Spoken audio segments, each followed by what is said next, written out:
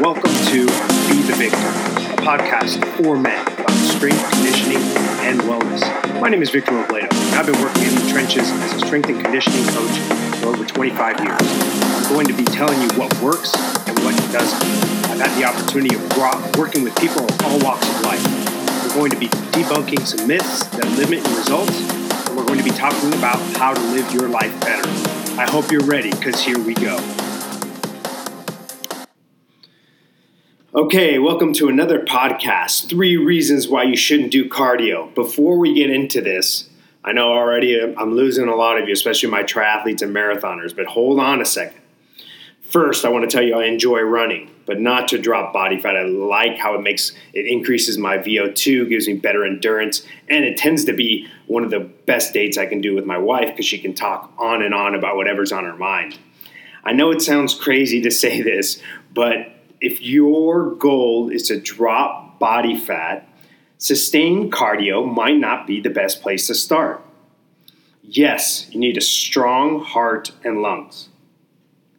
But if you're significantly overweight and just starting out, that extra weight's going to wreak havoc on your joints and your heart. So hold off and pump the brakes. If my evaluations when I first start off with a client show any issues with hormones or adrenal issues, then really it comes down to your blood sugar management's going to be off. And I'll get into more detail on this as my podcasts evolve. But let's start off with a little story time. Over the years, I've had the chance to work with 50 plus marathoners and triathletes. And they get into running initially because it tends to melt some weight off, but they're just running at moderate distances. Because they develop some proficiency, they start saying, hey, let me increase my distance. Maybe I sign up for a half marathon. Maybe I sign up for marathons. And to my surprise, initially, I noticed that they weren't just plateauing in their body weight, but sometimes they'd gain a few pounds back while they were increasing the distance. And now I know this sounds like logically it might not be happening, but what's going on? At best, they were staying the same, but they weren't dropping weight as they increased their mileage. So here are the 3 reasons why you shouldn't do sustained cardio. Number 1, appetite. Now, I have a hard enough time managing and getting people to eat right if their appetite isn't a problem. But if your appetite's a problem, and I don't know about you, but when I go for a 45-minute to an hour run alone, I start to see a real spike in my appetite. I get back from a run and I'm looking around like a rabid dog. To make reasonable decisions, it gets very difficult if you get hangry. Now, the fact that some of you might be chuckling, if you get hangry, there's a good chance you should not be doing sustained duration cardio because it's hard to manage your appetite. Number 2,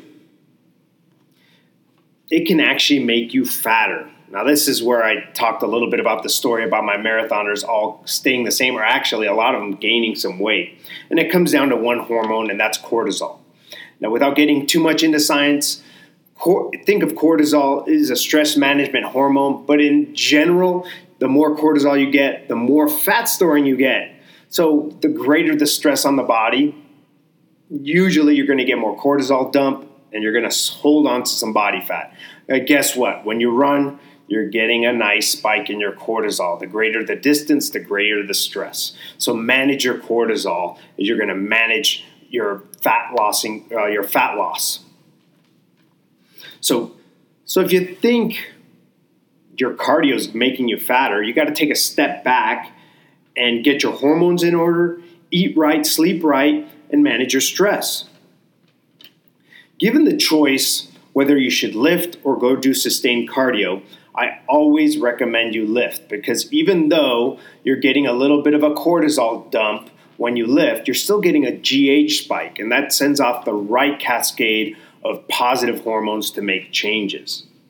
The third and final reason you probably shouldn't do sustained duration cardio is the amount of time it takes. Most of the people that I work with that are really into triathlon training, marathon training, they're getting hour plus of duration, and that's a huge commitment of time. I don't know about you, but I have a hard enough time getting my 30 to 45 minutes of weight training daily along to put in the cardio to do. Now, if you can manage the time and triathlons and marathons happen to be your sport and your priority isn't dropping weight, then you're probably fine. But if your number one goal into why you're getting fitness is to drop body fat or drop weight, you need to pump the brakes on duration. I prefer most of my clients just starting out, if that's their goal, that they focus on spending that time preparing good quality food and having their meals all set up so that sets them up for success. So in conclusion here, guys, if you're trying to drop body fat, hold off on the sustained cardio. Instead, work on getting your hormones right, cook quality food, maybe do a HIIT workout. High intensity interval training is a great way to create a nice spike in your caloric expenditure, still get your weight training in, because you're going to get that GH spike and get those positive hormones, build some muscle, have a positive effect on your metabolism. If you guys need any more information, check us out at Nomads with a Purpose. Peace.